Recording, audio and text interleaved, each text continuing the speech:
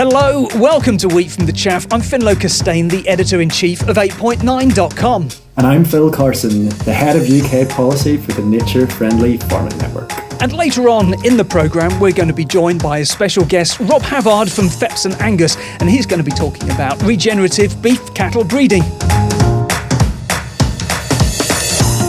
So the first story that we're going to look at today is funding to address the impact of flooding for communities that have been particularly affected, and that includes funding for farmers, so up to £25,000 through the Farming Recovery Fund, and this would allow for repair and reinstatement costs for farmers who've been affected by exceptional flooding, of which we've seen an awful lot in the south of England, particularly where we've had, I was looking at it last week, about 100 flood warnings on the space of a week. So Phil, £25,000 is not an insubstantial amount of money. What kind of things do you think that that's going to be spent on? Because it strikes me that the most resilient, the most regenerative for farmers, they're not necessarily going to have that many costs, are they? It's more about infrastructure from those farmers that are more within the business as usual sort of element. Yeah, that's a very, very good point. And I think for this scheme to work and to work well, it would be good to get some clearer guidance or kind of clearer purpose for it. I think at this stage in it, it's less about building resilience to flooding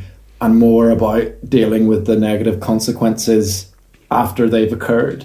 And I think this brings into play quite a pertinent debate at the moment in terms of how we build landscapes that are adaptable to flooding. And we've seen, I suppose, in the press recently, there's, again, rising calls for increased dredging, for example, or flood defences, which are built. And from our perspective at the Nature Friendly Farming Network, some of those elements could potentially play a role, but we also really, really need to look at nature-based solutions, looking at it at a catchment-based approach, but also just a real focus on soil health across the board as well to try and improve things too. And I think often that can get left out of the conversation a little bit. Clearly, there's been a massive deluge, and this deluge has come after what was already a wet winter, and that followed really what was essentially a wet year. There was no let-up across the summer for many of us.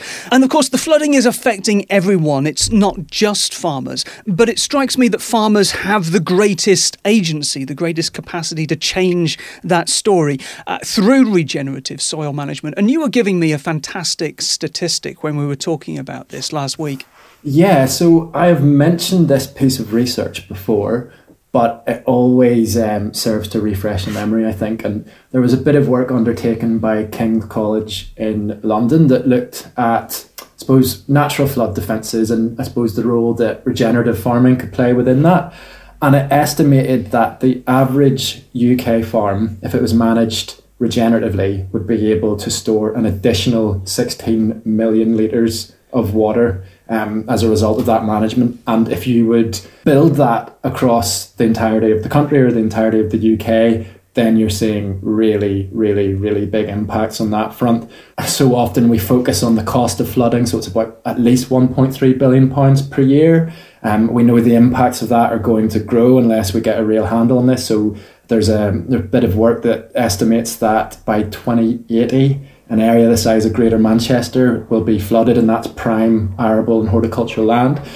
And yeah, nature-based solutions, regenerative farming have a massive role to play within this. And from our perspective at the network, we've seen some farmers within our membership who are leading the way. And there's one farmer in particular that's been on, I suppose it got quite a lot of national press out of this, who's got 100 acres of floodplain meadow, which is intentionally flooded each year, to help protect the local community further downstream. And there's support through that from agri-environment schemes. And there's also an ability to produce food off that land as well. So I think we need to talk a lot more about this sort of stuff and that research as well. Fantastic. And I think this brings us into the next story, doesn't it? The second story being around the nature of soil carbon and particularly soil carbon markets. So this is a Nuffield report investigating carbon farming and soil carbon markets, where the farm advisor Ben Hunt, who was a Nuffield scholar in 2022, he's published his Nuffield farming report entitled Can You Farm Carbon? And I think that what Ben was expecting when he started that research was that he'd find that soil carbon was a real opportunity policy. And actually, I think he's come out of it feeling slightly less engaged. And so as part of that scholarship, Ben travelled to the Netherlands, Belgium, France, Denmark, the USA, Canada, as well as obviously looking at things in the UK. And within the soil carbon market, he's talking about companies paying farmers to adopt practices that remove atmospheric carbon from the atmosphere into the soil. So if we're looking at the key messages coming out of this report, then I think one of the key things that he says is that soil carbon markets are not the transformative panacea that he'd imagined. He says it's uncertain whether the offset soil carbon market will be a suitable instrument for driving genuine climate impact or agricultural transformation. It could play a modest future role if the integrity and carbon pricing improve, that there is a substantial risk in terms of greenwash. And we're going to talk about this later because there's a new toolkit for farmers that we're going to discuss in the third part of the programme. But I think the key element around this is while soil carbon markets, they are exciting, they are something that farmers potentially can benefit from in the future, the market isn't the only reason to store soil carbon. This was, again, a very interesting piece. And one of the key pieces that I suppose resonated with me from Ben's work, again, were issues around additionality and permanence. And I suppose these are kind of issues that come up in conversations around private markets, particularly around carbon, over and over and over again. But there's one bit in particular that was quite interesting, and that was this idea that these carbon markets sometimes serve to pay for existing activity from those farmers that are already doing good stuff, as opposed to really driving new practice and therefore additional emissions or I suppose carbon sequestration and storage compared to the baseline. So it's not driving real material change is the argument within this, and there's a need for higher carbon pricing is one of the arguments within this. Otherwise, we could see the potential of greenwash. And then another element which I found was quite interesting within this as well is, quite right, you talk about it not being a panacea and not being the real focus or driving focus of changes in land management.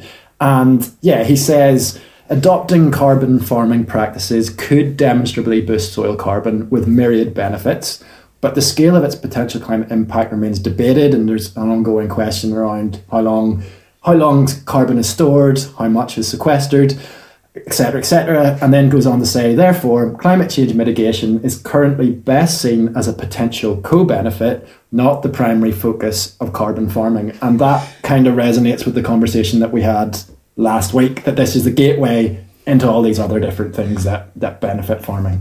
And this is, of course, what links it to that earlier story that we were talking about, where, what are those co-benefits? There's alleviating flooding for one, using the carbon as a building block for general biodiversity regeneration. And also, regardless of payments, soil carbon sequestration potential has a huge opportunity for humankind. And I just want to go back to a story. This is a story from quite a long time back, 6th of July, where a former UN chief scientist from Australia was talking about the way in which cattle are instrumental for keeping temperatures below 1.5 degrees C. This is Jacqueline McGlade. What she was saying was that using better farming techniques to store 1% more carbon in about half of the world's agricultural soils would be enough to absorb 31 gigatons of carbon dioxide a year. That amount is not far off the 32 gigatons gap between current planned emissions reduction globally per year and the amount of carbon that must be cut by 2030 to stay within 1.5 degrees C. So regardless of exactly how we measure it, regardless of the precise value of it,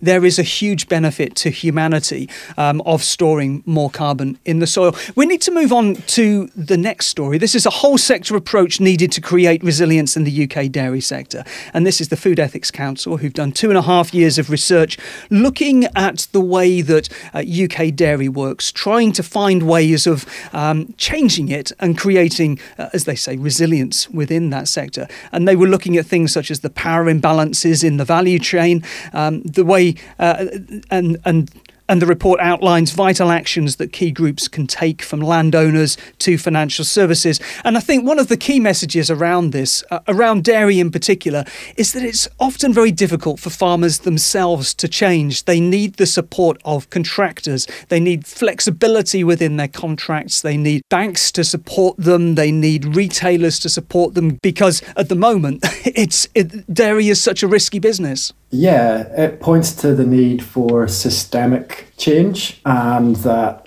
it makes the fair point that government schemes and funding schemes have an important role to play, but by no means the only role to play within a lot of this. And I think this is a bit of a theme of our conversation throughout today, is that there needs to be change from a whole range of different actors, including the supply chain, including the public, in terms of strategic investment from government and things like that as well. And this report, it has a plethora of recommendations for farming organisations, for those in the supply chain, for retailers, for schools, for members of the public. Yeah, pretty much everyone has a recommendation that they could adopt. But it focuses on 5 in particular that I suppose are the most pertinent and most important from the view of Food Ethics Council, and I suppose from the work that they've done with farmers over the last 2.5 years. And those are to end the sale of milk as a loss-leading product in supermarkets, which, is sensible, create secure, fair and flexible contracts. And reading on this, it was quite interesting. Farmers were saying that during the COVID pandemic, they wanted to sell locally, but because of exclusivity clauses in their contract, they weren't able to do so. So trying to address some of those issues. Another one I thought was quite interesting was to create a regional relief milking labour pool, which would allow staff to, I suppose, shortages to be covered on farms all the time, and also to give farmers a bit of a break and a bit of headspace to really think about the future of their business, or even to have a holiday. So I think that's a really, really interesting argument or proposal. To raise the standards in processed dairy products, so to increase the standards across the board, and then to pass any premiums on the shelf down to farmers, which is, absolutely critical. So, an interesting report, quite wide-ranging. It'd be interesting to see if any of those recommendations kind of build resonance with policymakers and politicians, especially as we have a debate in the Houses of Parliament on the recent petition on getting fair about farming. So I think that's taking place on the 22nd of January, and supply chain fairness is going to be debated after over 100,000 people signed that petition, which is good to see. As you say, the key message was that while new funding may well be available for certain aspects of nature-friendly farming, that funding alone isn't going to be enough to save the dairy sector. There's a whole sector transition that's needed. And of course, the dairy sector has probably industrialised more recently and more rapidly than any other sector within agriculture. And so we've now got maybe a fifth of farms in the UK that are fully indoor 365 days a year. And to me, it just seems that industrialisation has been based on a lie, that we need a holistic approach to ecological security. A pure focus on emissions and efficiency is driving us in completely the wrong direction. But these people have put massive investments into this infrastructure, which then has 20 or 30 years to run. So expecting them to change again is very difficult. And so the big opportunity really is in those more seasonal dairies that aren't yet regenerative, and how can those dairies become more regenerative. And that really does require that flexibility within the contracts in order that they're able to perhaps take a drop in litrage in the amount of production in that transition period, even if ultimately there's going to be a rise in the number of litres that come out of that. There needs to be that flexibility, and for that we need leadership from a whole range of places.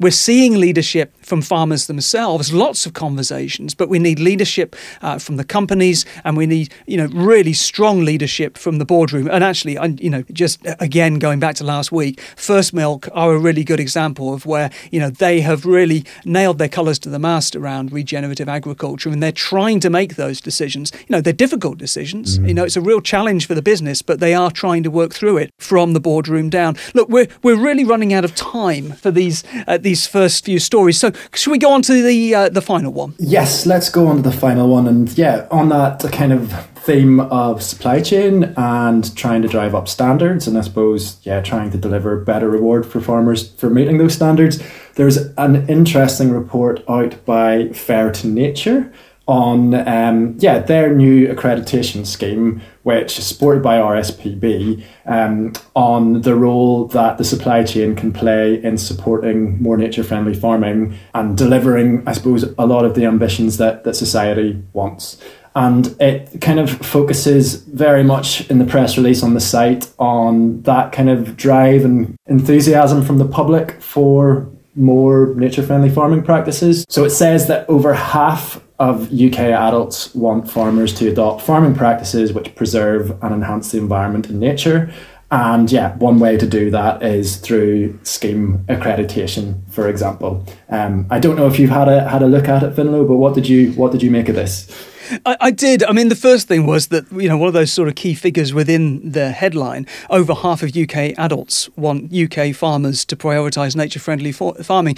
The surprise was it was only 56%. I would have expected it to be right up there at sort of 75, 80, even higher than that. There was also this idea that, there was a widespread lack of understanding about the use of different terms, which again, I don't think is a particular surprise. There isn't standardisation. And when it comes to regenerative, we've kind of worked back away from standardisation because this is all about a conversation between farmers and customers from a farm level where you're applying pillars of principle rather than, meeting specific input standards. But at the same time, there is a need to communicate these things. I think one of the things that slightly concerned me about the report was the way in which it sort of repeated this thing that I've heard from the RSPB in the past that seems just to support a land-sparing approach, to be embedded in that land-sparing approach. They said nature on farms can be restored and protected if every farm sets aside 10% of their land for nature. I mean, what happens to the other 90%? 10% for nature. I mean, I want to see nature-friendly practices right across the whole farm estate, in the UK and further afield across the world. Are they really suggesting that we can carry on with business as usual, on 90% of the farm, and we just need to be nice to nature on 10%? Yeah, I think that's a fair challenge. Where I think the argument is coming from is that 10% is the minimum required in terms of dedicated areas for nature, so specifically managed semi-natural habitats, for example, hedgerows, things like that. That's the minimum. It's the floor rather than the ceiling. And one thing it doesn't talk about within this is the management within the rest of the farm. And I know for a fact that the standard itself does go a lot broader than just specific habitat management and is trying, I think, to push, more regenerative practices, and it could do a lot more to sell those, for example. So I think that's a fair enough challenge in terms of the comms. For me, reading the report, it was very much focused on the supply chain. I don't know if there was much emphasis in terms of the benefits to farmers or farm businesses from being involved in this standard.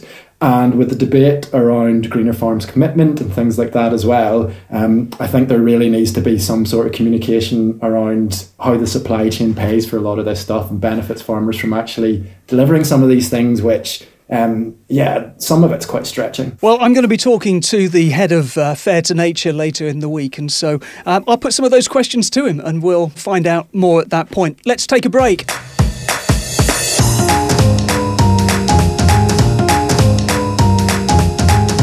And we're back and we're joined by Rob Havard from Phepson Angus. Hello, Rob. Hello, how are you, Finlay? Oh, very well. Really good to have you here. Thanks so much for being here. Look, we had an 8.9 TV interview last week, which has gone out and is available for people. But as part of that interview, I asked you about how pedigree breeds fit alongside the regenerative principle of diversity. And you talked about wild deer. And I wonder if we could just start with that. If you could give us your thoughts around that again. Yeah, I think rather than look at diversity for the sake of diversity always, it's more about mimicking natural systems. And I think, there are habitats that have slightly less diversity depending on where they are. And I think the same goes with the species we choose. And in terms of what we look at and how we're trying to fix characteristics in our cattle, one of the key things we try and do is to obviously keep selecting those cattle that work and fix those traits. And that ends up that I actually use a bull on his daughters. I've used our foundation sire Kaiser on his daughters and then his daughters' daughters with no ill effect. And in fact, really produce some really good cows. And I think research... And if that was within the human population, that would be frowned upon, I'd say. Yes, absolutely. I mean, it's one of those things where you don't, that's not the sort of thing you talk about at dinner parties. Although I was asked about this by an aristocrat once who asked me to confirm that inbreeding was actually okay, which was slightly concerning. But I think when we look at natural systems, what we actually see in large herbivores is something quite similar. And so if we think about like a really dominant stag that would, in red deer populations, that might stand a harem of hinds over 6, 7, 8 years, possibly, in a really long-standing stag. And so obviously that stag is then breeding with its daughters, because the harems tend to be family groups, so mother, daughter, granddaughter, and so on. And so, but what happens is, as you start to get closer bred, you start to get inbreeding depression, which means that you get slightly smaller animals with slightly less vigor. And so the sons of those matings would then tend to be less dominant, less vigorous. And so when they come to battle it out to win the harems when they're older, they're going to be less likely to be successful breeders. So what you tend to have is a really dominant, successful stag. So the bigger, stronger, more vigor, the longer he's likely to last.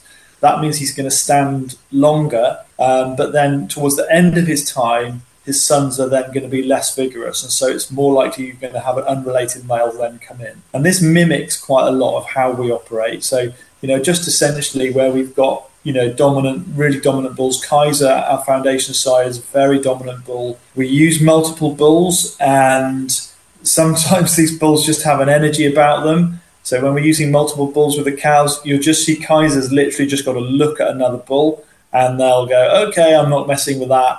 I'll just stand over here while you get the work done. And that kind of dominance is often related to hormone balance in the animal, which has an impact on behavior and all sorts of things. And so what we find is, by hook or by crook, we end up mimicking natural systems, and that has worked really well for us. Selecting males that dominate, can fight as well. We keep bull groups together, so there's some selection pressure on the bulls. Those that come out on top and survive and have good structure won't have a problem with the fighting. It's a bit of another selection pressure for us. And then those that end up standing longest, lasting longest, we're then actually putting those genes of longevity back into the cows over time as well. So there's lots of good things about that process for us. It's interesting, I sort of open this up by talking about that regenerative principle of diversity, but also within regenerative agriculture, you have the principle of natural succession, where they may well be dominant species existing in the soil, docks, or whatever else it happens to be, because that's what the soil is appropriate for at that time. But there's a natural succession, and gradually those plants will be crowded out for something else as the soil changes. So the idea of dominant species and breeds throughout biodiversity, I suppose, is something that we can all understand. The other thing that I'm taking from that anecdote is that the wives of aristocrats clearly just need to change their husbands every 6 or 7 years. Well, yeah, I mean, maybe that's something that they're moving towards. I don't know. We'd have to ask them. Some sort of social policy. Yeah, hi Rob, nice to meet you, and thanks for coming to speak to us today. I had a listen to last week's conversation. It was fascinating. One of the things that kind of struck out to me was your experience in terms of managing, I suppose, nature reserves and things like that, and how the environmental payments were making the system profitable, but the animals themselves weren't profitable. And I just interested to see how a kind of renewed focus on genetics and on breeding kind of improved that, and how much of a contribution it can make to supporting farm profitability, and whether many have cottoned on to that as well. Okay, yeah, there's quite a lot there. I think, I started out when I left, grew up on the family farm, but then working as a professional ecologist, and I ended up managing large areas and managed a charity that was managing 3,000 acres, effectively nature reserves. So I've managed a lot of nature reserves. I also grazed a lot of nature reserves. When I started out, came into the farming partnership and got paid to graze nature reserves. So that worked quite well for the business, but the cattle weren't making money in the business themselves. And so I realised, or I was always concerned, that what happens if we don't get the environmental subsidies, which were effectively paying for me to be paid to graze these sites. And so for farmers who are currently getting environmental subsidies, what happens if they disappear?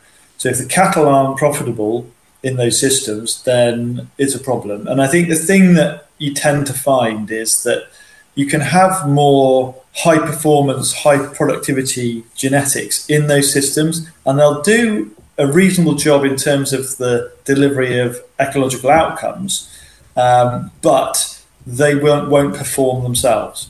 And so that was a big turning point for me, realizing this is a missing piece in the jigsaw and the whole picture. And then doing a bit of consultancy early on. I was lucky to be quite early in the holistic management regenerative grazing area, so sort of 10 years ago or more, seeing people transition and seeing it all fall apart because they were using continental muscled genetics and it just wasn't working. So I think the key thing in terms of genetics and profit is not to have the wrong genetics, first off. So I think that's the key thing, is because that will really, then the whole thing can fall apart. You know, it's, if you were to take really high inputs dairy cows and try and get them to milk on, a moorland or something, that's not going to work. It's just it's obvious, isn't it? But it needs saying. The same goes for beef production. And then I think if we look at the level of knowledge, there's a lot we've forgotten. There's a lot of knowledge within old stockmen and women and breeders of the past, and I think just looking back can sometimes help us. So, for example, the tradition of cow families is a really interesting one, where because of our focus on sort of the Mendelian pairs of genetic selection, where you're getting 50% of the genes from one and 50% of it from the other. I remember working for the Rare Breed Survival Trust years ago, talking to geneticists, top UK geneticists, some of the top people in the country were saying, oh, this is old hat now. We don't do cow families anymore because it's just 50-50 from each. And so the bull's having much bigger impact on the herd and so on. But what we've forgotten in that process, or not taking account of, is actually the mitochondrial DNA, which is the DNA that codes for adaptability. It codes for the epigenetic changes and the association with the environment. It codes for metabolic efficiency. It codes for the turning of all, essentially the management of turning everything into ATP for energy within the cell. So that sort of energy management, which is really important in low input systems. 99% of all of the mitochondrial DNA comes from the female. So it turns out that those old cowmen and women were right about cow families, and we need to really consider that. Essentially, the cow is what's reacting to your environment on your place.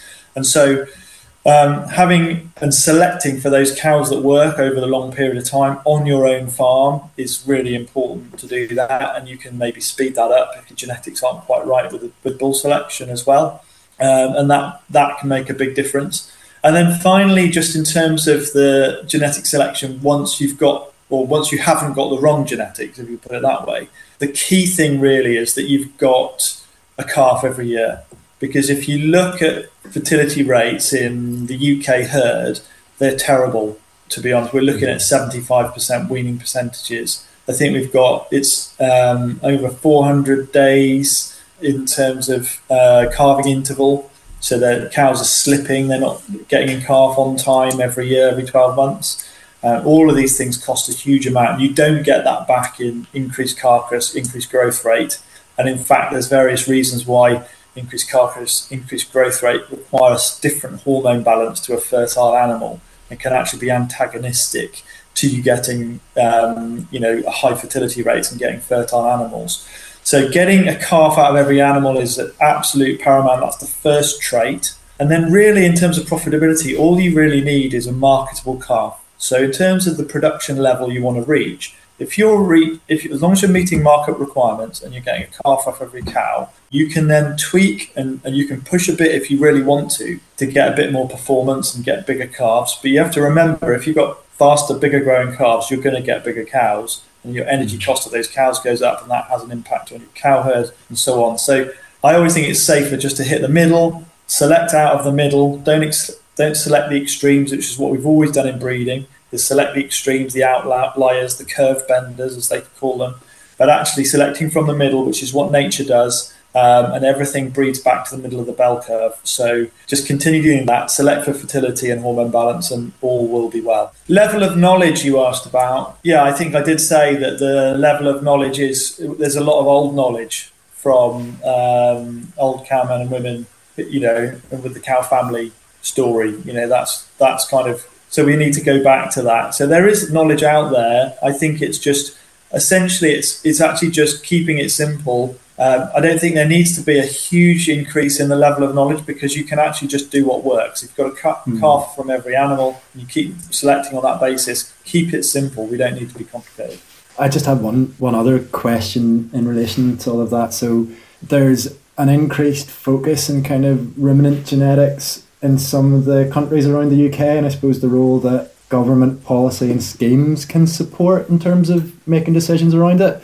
And in Northern Ireland, they have a sustainable ruminant genetics programme, which will be all around benchmarking and data and things like that. But looking at it with, I admit, relatively little expertise in this area, it does seem to focus very much on efficiency and production, and kind of, there's a line here around creating carbon efficient animals, and it feels a bit one size fits all. And I don't know if you have any thoughts in terms of both government support and helping people make the right decisions in the right areas. Yeah, well, I think I'm right in saying that I heard Finlay talking about carbon tunnel vision the other day, and I think this is another example of that. So if we're going to start selecting, one of the problems of selecting for anything is that it's usually antagonistic for something else, which is why I try and say keep it simple and just get a calf every year. The concern is what's included in the metrics that come through the government schemes. And if, we've got a situation where people are putting sheep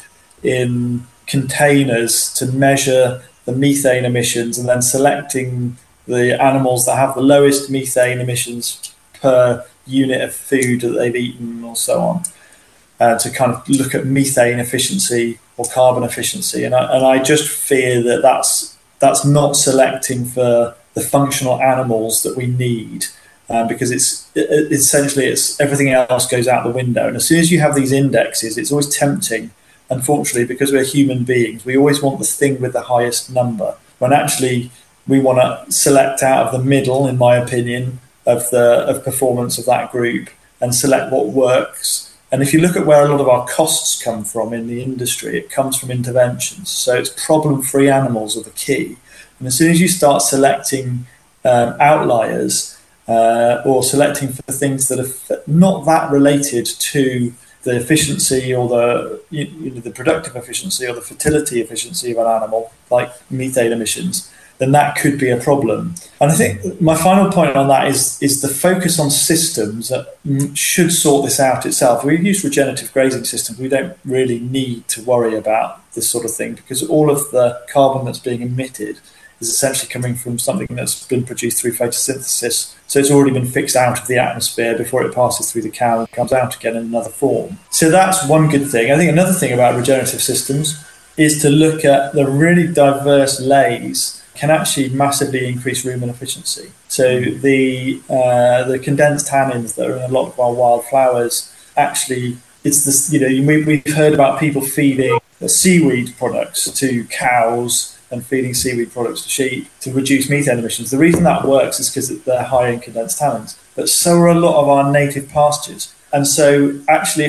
if we just have diverse native pastures full of wildflowers, which is what was the case before they all got, in inverted commas, improved, then actually we're going to find we have the same impact. So, and cows, smaller cows, weaning a bigger percentage of their body weight, are more efficient anyway. And if we do that with the diversity as well and the swards, then it's all good. Fantastic. Rob, it's always a pleasure to speak to you. Your knowledge is just phenomenal. It's been a pleasure as always. We really need to speak to you again. And if anyone would like to hear Rob's particular thoughts about key regenerative beef breeding traits and characteristics, then just go to 8.9.com, look up the 8.9 TV link, or tune in to this week's Newsweek on Friday, where the audio from that original interview will be included as a podcast. Rob, thank you for joining us. Let's take a break.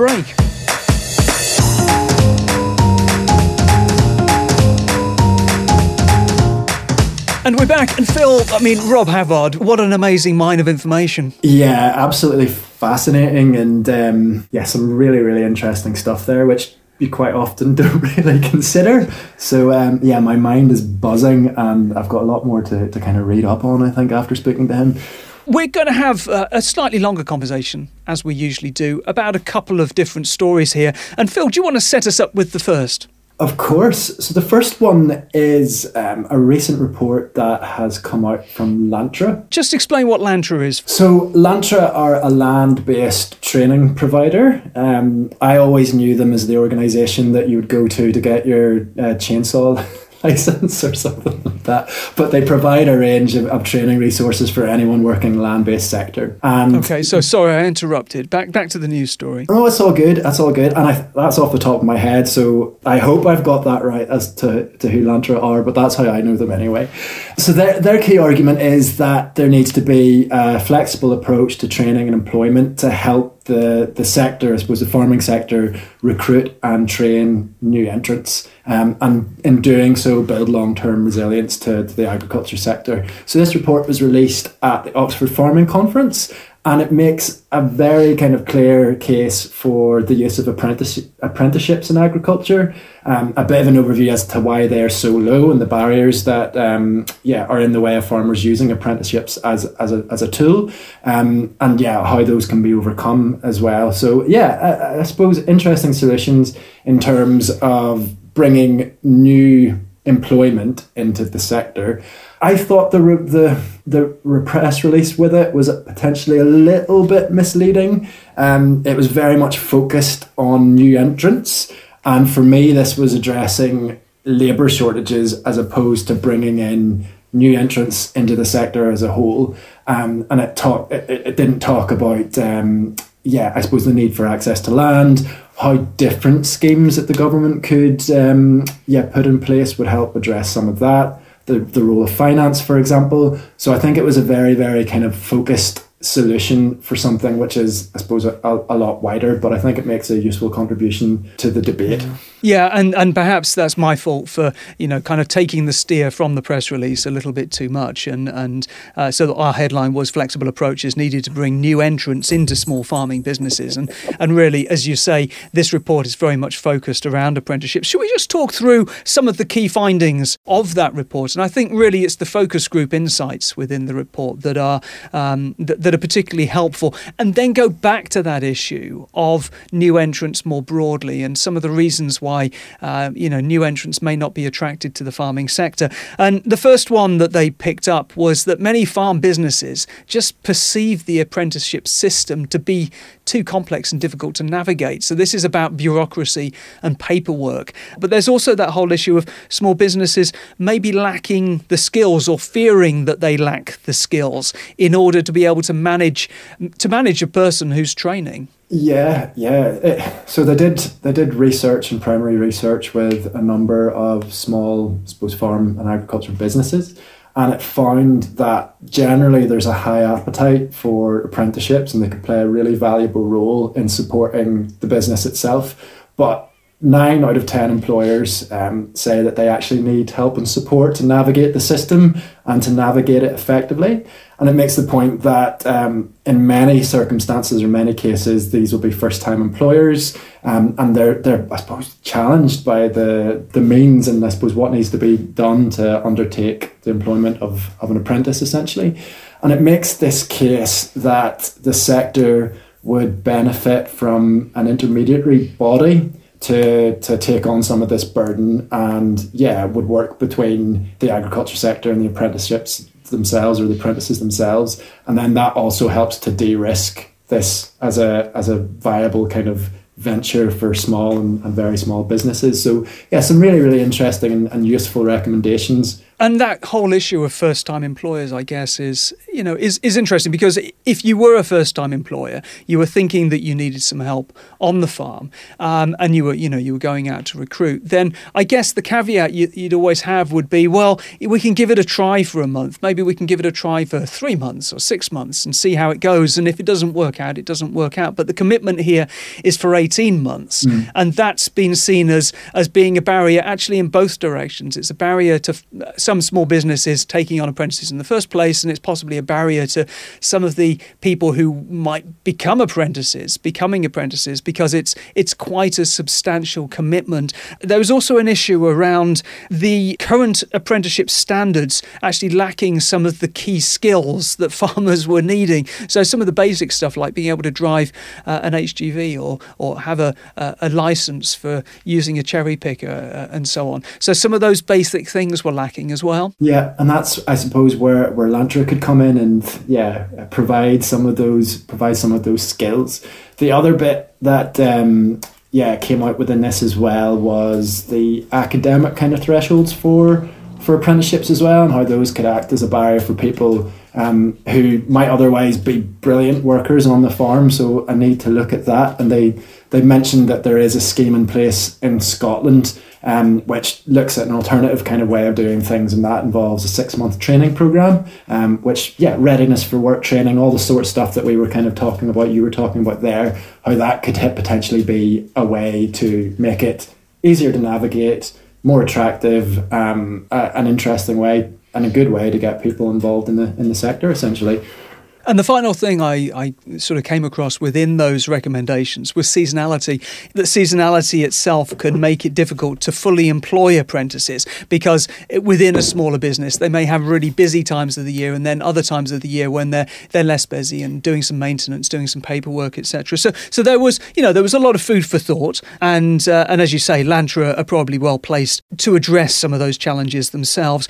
In terms of that broader question about bringing new entrants into farming, sort of becoming small business owners, part of that is about land availability. I guess diversity comes in that as well, that there are certain people with skills who perhaps don't feel that farming is something that would be welcoming for them, people who come from different ethnic backgrounds perhaps. What other sort of issues are we thinking about here? I think going back, there's a real need for a commitment to or a recognition of the valuable role that new entrants can play in farming, and especially in this landscape when we're looking at farming to do a lot more on top of food production as well. So being a lot more focused, I suppose, on the market, and that's private markets for biodiversity and carbon and everything on that front as well.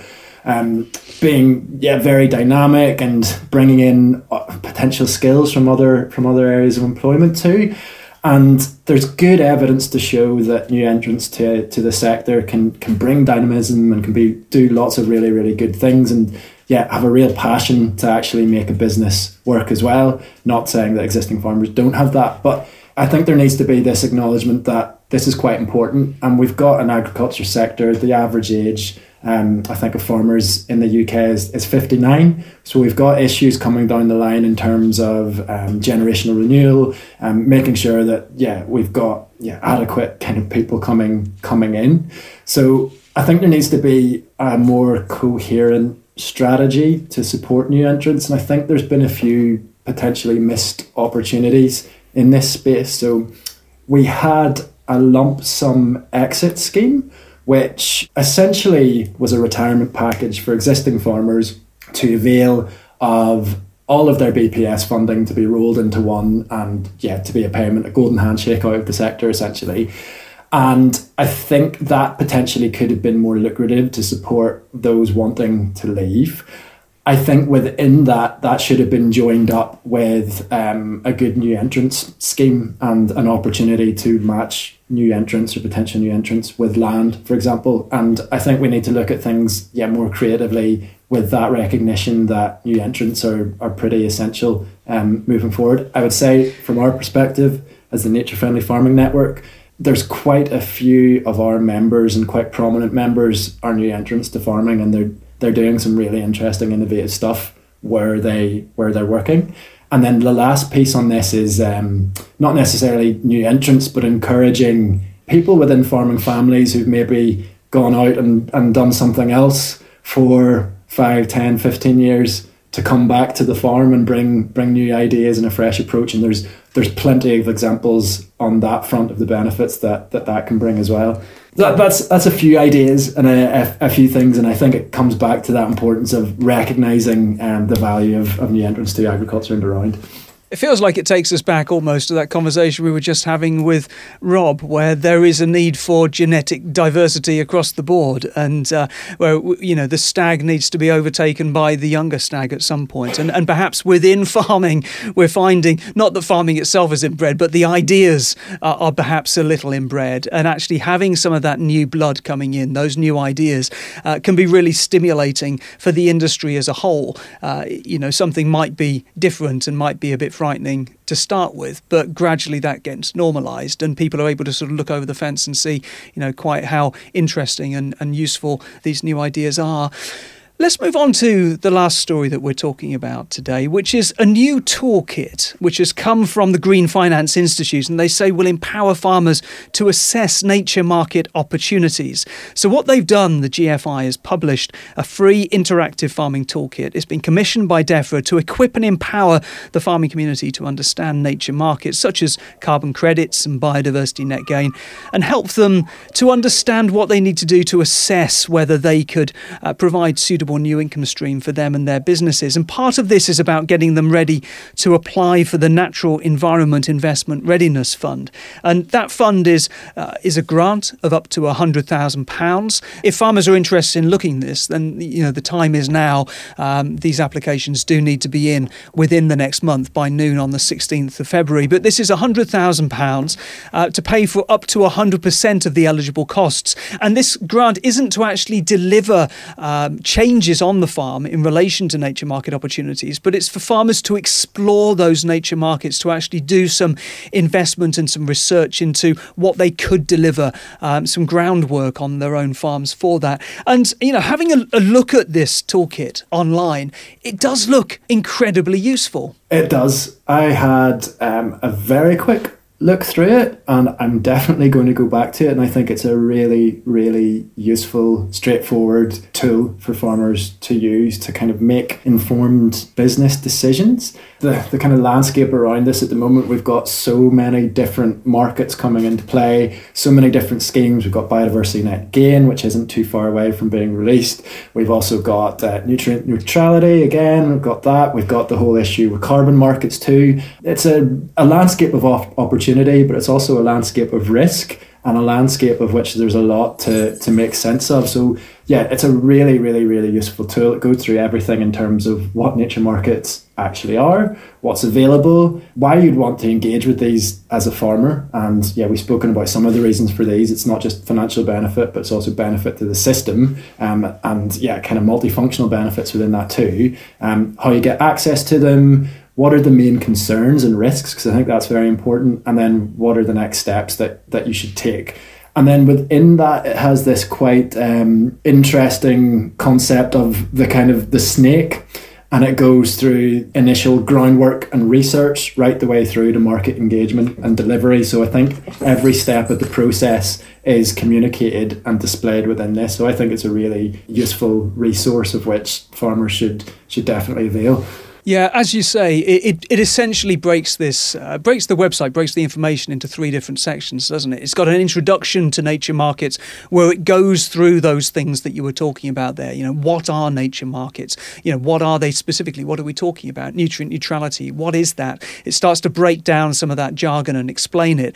And then, you know, looks at which farmers and how farmers can start to access these markets. But then, as you say, that snake is a really useful part of the toolkit that takes you through step by step the stages that you need to go through in order to make sure that you've covered all the bases, that you've asked all the right questions. And I think that's always one of the challenges. You know, it's a challenge with an interview as well. When you're trying to talk to somebody about something, you kind of need to know a bit about it before you know exactly what the questions are that you should be asking. And I think what the toolkit does is help people to understand what questions they should ask. And obviously, it's independent. It's not trying to tell them you should do this, you should do that. It's just taking them through the steps and providing them information so that farmers, you know, whether they're tenants or whether they're owners, are able to ask the questions that they need to before signing a legal contract. And then the third section of the site is case studies. And the one I'm looking at on the screen at the moment is the Wyre Catchment Natural Flood Management Project. And we're talking here about 99 kilometres squared of land that has, you know, sort of been taken up within that particular approach. It's farms from 5 to 1,000 hectares. The Wyre Catchment Natural Flood Management Project is the first example, it says, in the UK of farmers being paid to deliver natural flood management as part of a commercial agreement. And the project plans to deliver more than 1,000 targeted measures to store, slow and intercept flood water and prevent peak flow. Now, again, this comes back, doesn't it, to the conversation that we started out from around actions that farmers can take around flooding. It's worth remembering that sometimes farmers don't necessarily need to get paid or go through a big process to put these interventions in place. We've talked about Stroud in the past, where Chris Utley just had the policy of saying, yes, please get on with it. And he'd often contract the farmers to dig their own earth bund or whatever else it was. So we don't necessarily need to have full assessments for those kinds of things. But where farmers are working together in a commercial environment, they are able to access funding. And this website provides an awful lot of resource for sort of helping them map out what they need to do, ask the right questions and put that planning in place. If I was going to be picky, I thought that all the information was quite text heavy, and it's really accessible text. I don't want people to be put off by that comment. You know, it is nice infographics. It's really dynamic, the way that the website works. It's really accessible. But at the same time, I think for a lot of farmers, they would find it helpful to have some podcasts and some perhaps video tutorials or some webinars that help to sort of explain that. And I hope that's something that the Greener Finance Institute will be considering in the future to build on what's an incredibly powerful toolkit, I think, in the first instance. Let's move on to policy. Is there anything to say on policy this week, Phil? Yes, a couple of things which will be of interest to our listeners. And the first of those is a debate in Parliament next week on supply chain fairness. And I mentioned it earlier on the podcast today, but this is a debate that has been brought into place as a result of a petition that was led by Riverford, calling for greater fairness within supply chains. It quite quickly got to be on the threshold of 100,000 signatures and is now going to be put for debate in the House.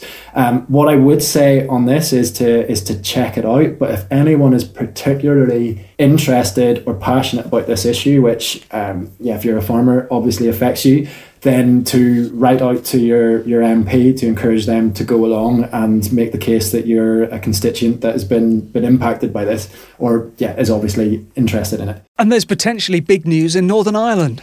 There is indeed, and I don't want to count any chickens before they've hatched, but we are in the process of intense political negotiations to reform the Assembly, and we have had a commitment to an extra £3.3 billion worth of funding to cover budgetary shortfalls in a range of areas, and also to address issues such as public sector pay. So that would be brilliant to see a commitment or an agreement to restore the Assembly after over a year of government without ministers.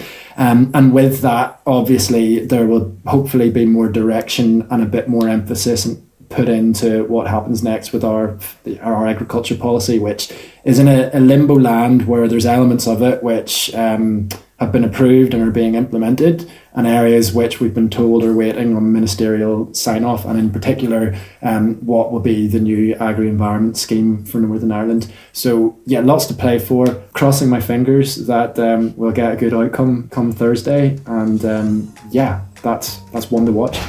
Absolutely. Potentially very exciting. Well, I think that's brought us to the end of the programme. So thanks very much, everyone, for listening. I'd like to say thank you to Rob Havard from Phepson Angus for coming and being our special guest today. I've been Finlo Costain. Bye for now. And I've been Phil Carson. Goodbye.